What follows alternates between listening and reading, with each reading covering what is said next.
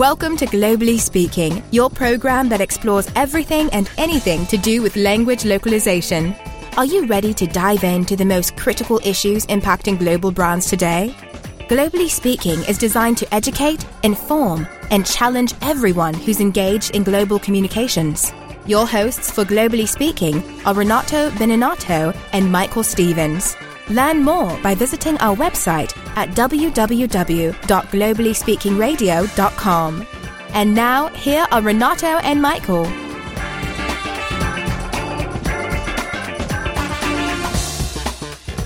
This week on Globally Speaking, we have our first return guest. Previously, she talked about her role and the importance of the Unconference in providing a place for localization professionals to share ideas, skills, and improve the general IQ of the industry. Today, in a conversation with Michael, they discuss her actual job, her day job, the challenges of running a localization group in an enterprise software product, and what she thinks we should be looking for in a strategic partnership. Let's get our guest to introduce herself.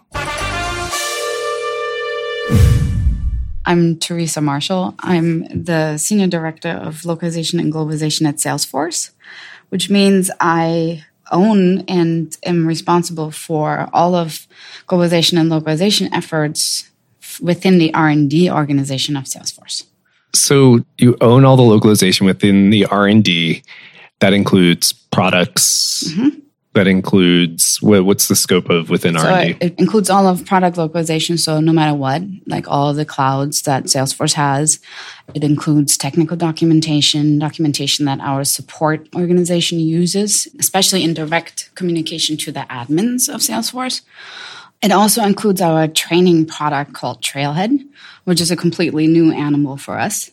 It includes any kind of sort of products that are built on our platform that belong to Salesforce, but not necessarily into a particular business unit, as well as all the products that are mobile. Okay, so your background is not just, we've had you on the podcast before talking about the Unconference and that area, but you've also worked for some other large companies in the Valley, and talk about sort of the size of company and things you've learned in that time. Where you've been? So I actually started out as a linguist, and I started out as a linguist on the vendor side, and then moved into program management and management, all within localization. And I guess the biggest company was Google, which has been a while back by now. Were they big when you were there? Well, they were just, let's say they were starting out. There's about 3 people in localization when I started and 45 when I left. Yeah. So even Google starting out can be bigger than some people's programs. Yes, totally. Mm-hmm. And if you could talk at a high level, what is localization at these big enterprise companies? What would you say is the biggest difference than what other companies may come up against? That's a really interesting question. I think it really depends on what space you are in. So the first sort of difference, I think, for me, in my experience, but also just something that is consistently reiterated to me is like, it really depends on, are you on the business side of things? So are you providing business software, B2B, B2C, or are you a consumer company? So with Google, I came from a consumer company, right? We were doing email, Gmail, and all these other things, and calendar, and all this other things. So individuals had the chance to choose whether they use the product or not. And most of them, if you disregard the whole advertising part of it, most of them are pretty much free. Right? Yep. So you're providing a service or a product for free. Mm-hmm. Salesforce doesn't, right? It's not a free product. It's a very highly sophisticated business software, business product that means to be and is a lot of things to a lot of different people. So our customer is very different. So the role or the persona of our admin, of our end user, and how they are as a population using our software is very different than in some of the other big enterprises, right? Mm-hmm. So then that probably makes the big enterprise not very much different from a smaller enterprise business software company. So there's sort of similarities within the vertical. Right, okay. Exactly. Well, the most obvious thing is, like, if you're a big enterprise, the scope that you just highlighted is huge, right? Mm-hmm. So we have not only all the clouds and all this sort of volume that we deal with, but we have a large number of languages that are driven not only by corporate marketing and where our corporate marketing sees the next target for us as a company, or where any corporate marketing would see that, but it's also where our user is, right? Where are our customers and where do they want to be? How many languages do you guys support at the moment? Right now, 34 that are actually localized in 2 tiers. And then we have about 65 where we provide the ability for the customer to build on top of our platform. Okay, you said 65. 65. In addition to the 34? In addition to those, yes. Okay. And that's sort of like self-localized. The customer wants to do it. Those are primarily provided so that our customers can build on top of our platform, primarily in terms of custom apps. And it's basically the grammatical structure that you would need for those languages then to be grammatically correct in the display in the UI for them. Okay. I remember years ago, the first time you and I ever talked, you had lunch with me to basically tell me, I don't even know enough to understand what you guys are doing at Salesforce. And it's taken me about 10 years, and I think I may be starting to understand. And it has to do with that grammatical structure around your UI. Right. You all were early on into this area of having custom fields and being allowed to have this dynamic content that users could change and generate their own terminology for, essentially. Yeah. And that created unique, very customizable challenges in your localization team. Yeah, I think the easiest way to describe it is like if you have your regular interface, right? Let's use an email program as an example. And you said, I don't want to call inbox. I want that to be my letters, or I want that to be something else, right? The great folder of all that's important or something. Yeah. Exactly. Yeah. So then in our software, you can do that. You can go in and you can rename that particular object or that particular item to fit your business jargon, to fit your sales process, to fit your personal preferences. And that's reasonably easy to do, something that we all struggle with, concatenations. You can do that, dynamic substitutes in the UI, but it becomes really, really difficult when you talk about other languages that are case sensitive and have gender and all these kind of things. So we actually developed a grammar engine that helps us with that, and we have those grammar engines in all those 34 languages that we localize, plus the 65 that we support. And here's the really cool thing: we just open source that actually. Oh, that's great. So that is available for anybody to use, to contribute to take a look at and say this is all, good or not, or propose which would be improvements. Hugely valuable for smaller companies, for startups, for people who are just now entering into, and they may have aspirations of being 34 plus languages, right. But to be able to get a grammar engine that allows them to understand the rules and the structures out of the gate from you all, that's great. Where can people find that? It's in Salesforce public open source GitHub. So you can find that, but we can certainly find the URL. It's been published. We're actually going to talk about it at Unicode as well. So there's going to be a number of presentations and a blog that is coming up about that. So you talked about some of the really sort of intricacies of what was happening at Salesforce. I think some people in your position would say, because we have such unique challenges, at least however many years ago when you started at Salesforce, when it was unique at that time, it may be less now. We are going to find the premier company in the industry to support us as a partner for language. And here are the top 5, 10 companies, and we're only going to consider them. And it seems like a lot of companies start thinking that way of, we're an enterprise company, we want to work with an enterprise style company. You actually took a very different approach to this. Can you talk about that?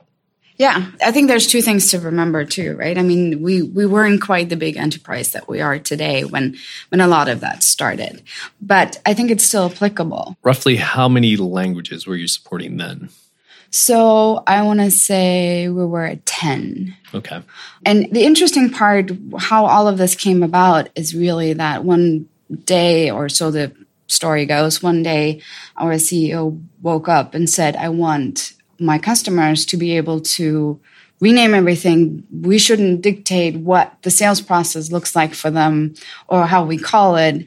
So you need to make this renameable. And let's double the number of developers and start our whole process over Sure. again. And well, the person who owned localization, smart enough, went in and said, that's impossible. You're going to ruin anything that is localized or anything that is translated and pretends to be localized. And so they said, okay, here are like 2 of the smartest engineers, go figure it out. And it was a massive undertaking, even when it was, let's say, 6 languages or 12 languages, whatever it was back then, because it required a complete sort of rewrite of how message strings are written, leaving out all the grammatical details, right? Just having to rewrite your entire UI is a massive undertaking, even if it's, at that point, a much smaller company, a much smaller product. So within that effort, it was also clear that, you can't just hire 6 linguists that do that. You have to scale that. So with some background in localization project management, the owner went out and said, okay, I'm going to find somebody who I can trust, where I can have a direct conversation with a linguist, because I don't know what the grammar structure is in Russian, or, there's only so many books I can read in, a week to figure that out, because typically we have about a day and a half to write the grammar for a particular new language. And so that was really the start of a vendor relationship, going in and almost pretending to be working directly with individual linguists rather than with a big sort of powerhouse of, localization so the partner services. was able to sort of step aside and let the linguists come up to the front and do that. Yeah. And that's what you all were looking for, is that type of relationship. It was less on the brand and the style and the tone, but it was really having conversations about how does possessive work and finish, and of the thousands of cases that you have, which ones do we need? Because the grammar engine takes a look at nouns and articles and adjectives. We don't deal with verbs. There's a lot of within sort of the conventional understanding of a grammar of a language that we completely disregard. But we sort of focused it on what do we know or what do we need to know in order to make the UI work. Because those 3 factors, as soon as you add verbs to it, it becomes too complex. Well, we don't allow the renaming of verbs, right? So you can't say, open this and say, I want to not call it open. I want to call it, I don't know, make it up here or whatever. I can't come up with a good example, but there's just some standard fields, I think, that are always the same, and they have to be always the same. And they're typically by now standardized across different products as well, right? I mean, when you apply a change, you say apply. When you send something, it's send. It's not post unless it's actually a post that in the sense of a social media post or something. So there's a standardization of sort of the UI language that happened that has nothing to do with individual companies. And so we saw that we don't need to worry about those. Okay. Because the renamed noun, let's say, is part of a overall sentence. The sentence itself really still gets translated just how it would be if you didn't do renaming. Was that a decision you all were making from a business perspective and what benefits you all, or was it also what the customer was asking for? So it was primarily like what we determine as renameable is our sort of top level entities, if you want to call it that, right? The standard objects that we have within our business software.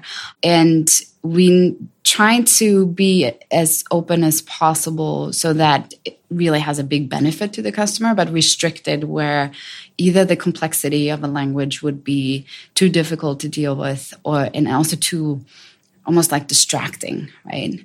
If you look at our very sort of CRM focused part of the software, the big objects are accounts and leads and opportunities and contexts. And those may change, and they change very quickly in the sense of like if you're a different business, right? If you're healthcare, maybe you don't think about context, maybe you think about patients. Yeah. And then why do you need to teach your end user of the software, the person that you have, your salesperson or whoever you have working with Salesforce or with that program, that, oh yeah, you have to remember that context is actually our patients. Why not be able to go in and say, I want to call this patients? And that's how sort of the idea was born. Yeah. And that actually in that space is very much a strategic advantage. Right. Because you have entire sales processes, customer service processes centered around how that industry talks about itself, how they do business, all the jargon. Okay. So it was a little bit both. It was a business decision for you all and also what the customer was asking for and retaining. So you found this partner who was able to serve these needs, give you step out of the way, and they happen to not be one of the larger companies in the industry. Yeah. Do you see that as being a unique advantage? Do you see it? Because in general, I hear a lot of conversation, and we're actually having a panel on this coming up, that it's how do small companies get not treated like second-class citizens by the larger providers in the industry? How do these startups get the attention? Whereas you've kind of done the opposite. Right. I mean, it was maybe not quite so much the opposite, but I think what happened on the one hand organically, and on the other hand, just because of need, basically, we were looking for a partner who would be interested enough in this kind of work when we were not the big enterprise. We weren't, the 1,000-pound gorilla in the room and who could demand anything, right? We were a reasonably sized company with something really complicated that we knew was going to take extra work that is, hard to teach, and you have to reteach and reinstruct and check and retest and everything like that. That is beyond sort of regular translation, right? I mean, software translation is never that easy, but we were upping the ante on that a little bit. And so when we actually talk about what our translators have to do on the UI, we sometimes describe it as linguistic engineering, because you have to add attributes to the strings that would never be there and are very specific to a particular language, right? And so what we found was a partner who probably wasn't the same size as us, but was interested in sort of like a medium-sized business, right? Yeah. And I don't know whether we technically would qualify for a description of, a medium-sized business back then, but this is about 10 years ago. Yeah. So we definitely weren't as known as we are now. We're not the big consumer product companies out there where everybody's just clamoring to work with them, right? It's helped us in two ways, right? Because pretty quickly, most vendors knew we have a solid partner and we're complex, and we didn't want to, it didn't open us up to this constant barrage of like, hey, you should be working with us. Mm-hmm. Some of what I'm hearing from you is less about sort of company size and good business practice, good customer-focused practice. The two things I would simplify what you said down to are get out of the way and let the translators speak. Have that connection. And the second is don't be afraid of complex problems. If you're willing to enter into complex problems, regardless of what size your company is, you may be able to engage a more sophisticated, a more mature program, or a program that's growing, that could grow alongside your company. Yeah. Because of the complexity of what we deal with, what was always really important to us is to make sure that this is a partnership, right? The success of my vendor is ultimately my success. You know that I have very few people internally who work on localization or our infrastructure, and there was no way that we could have scaled to over 30 languages with 3 people internally. Most of what differentiates us from a lot of the other big enterprise localization teams is that we are a handful of people. And so we can sustain and grow our localization practice and our localization efforts because we have a partner that is truly a partner and not seen as a supplier. And your partner has probably grown at least to the extent that you all have as a business, if not to be able to, so you're able to keep your internal employee number lower. Right. And they're able to scale. Well, and like any sort of vendor relationship, the advantage there for me is I have a core team in-house, I have a core team on the partner side, and a team of resources around that partner that scales up and down to whatever we need, right? And so it wasn't, let me hire 10 people and then the business goes away. We were fully taking advantage of outsourcing our work.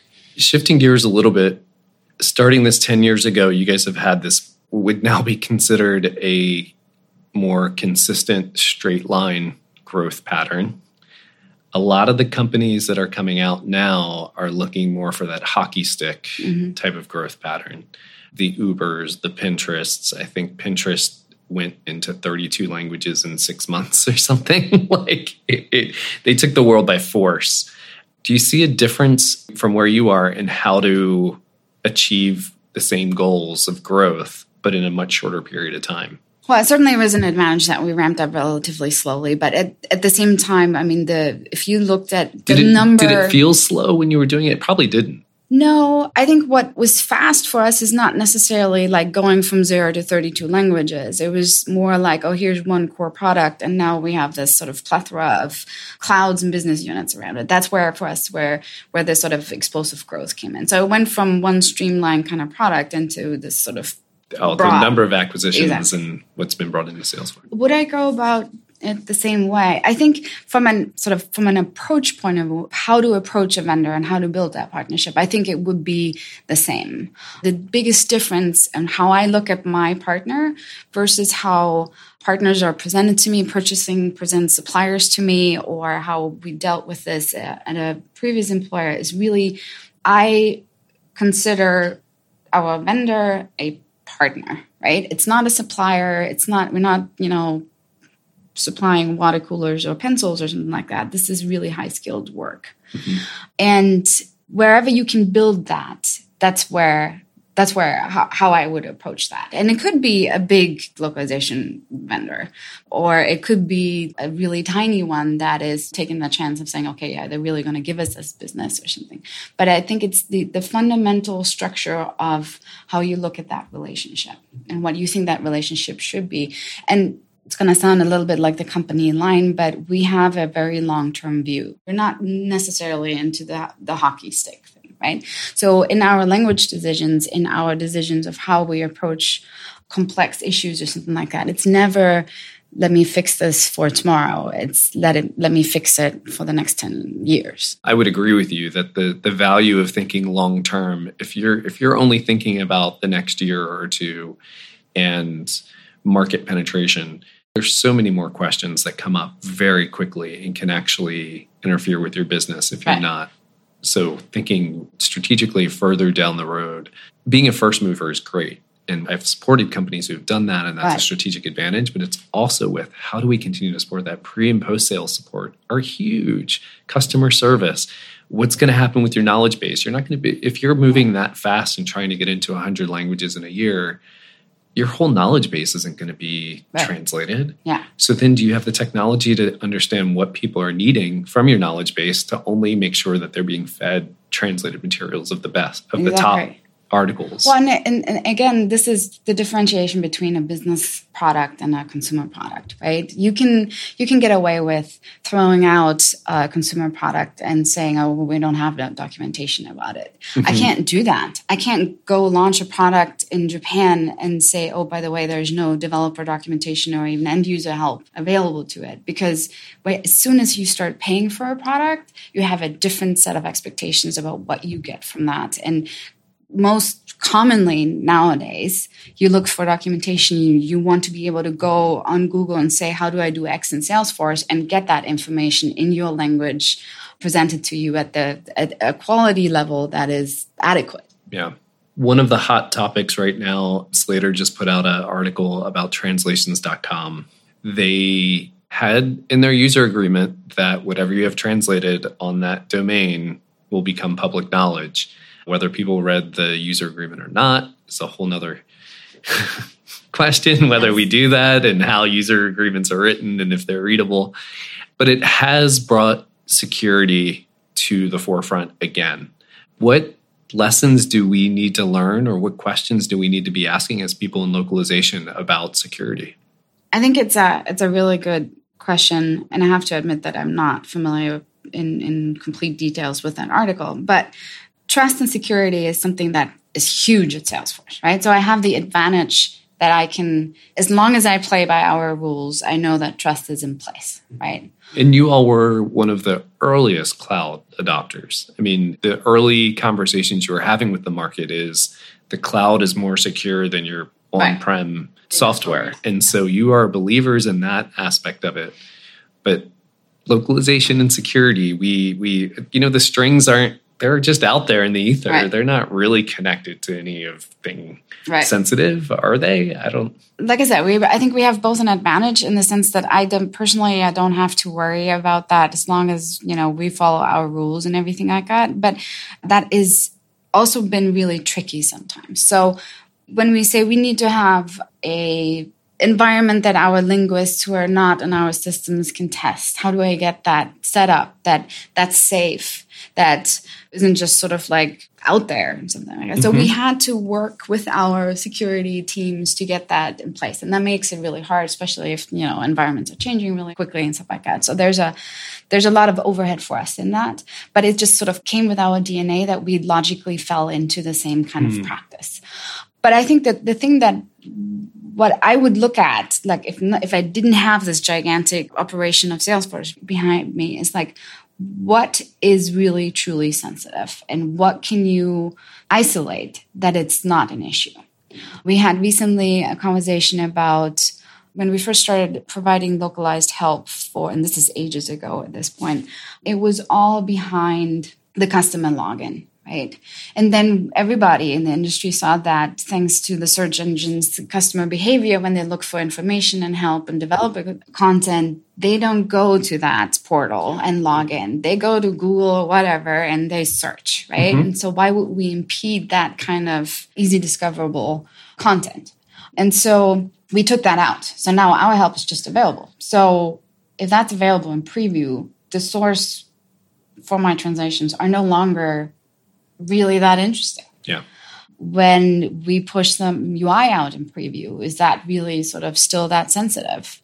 And so what we've done is our source files, for example, still protected and everything like that, and you can't just grab them anywhere. But the source files for our strings, you can't do anything with that. Mm-hmm. And so we lock down anywhere where there would be a security threat. But we're not super protective of, let's say, the help source files because most likely it's on the web already. So really differentiating where the security threat could come from versus what is just content, right? And with partners, do you guys have regular audits by your InfoSec of systems and all of that? And then they say, okay, you have vulnerabilities, come up with an action plan. And so there's a sort of a regular check and balance there.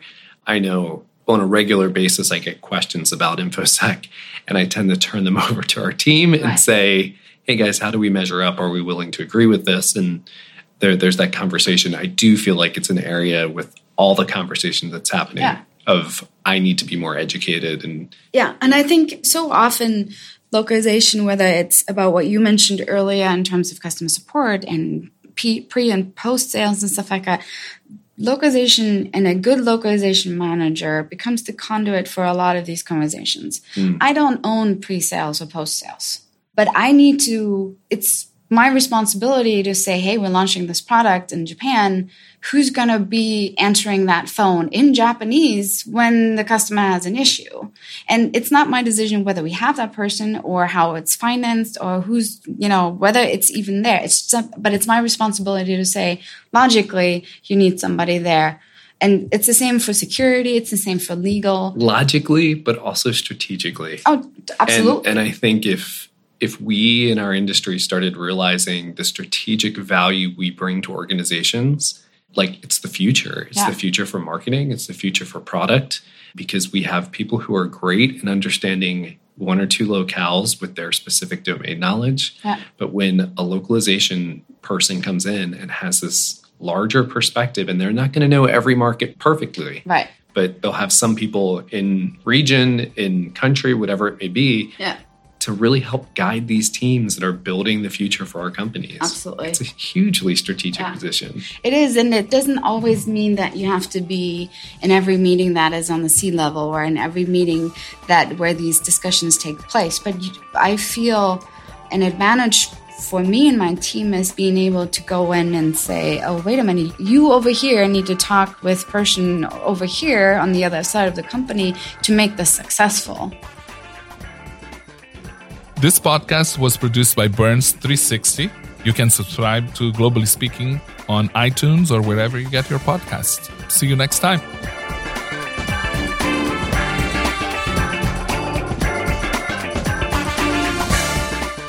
Thank you for listening to Globally Speaking, brought to you by Moravia. We'd like to hear your comments, suggestions, and feedback. So until next time, please visit online at www.globallyspeakingradio.com.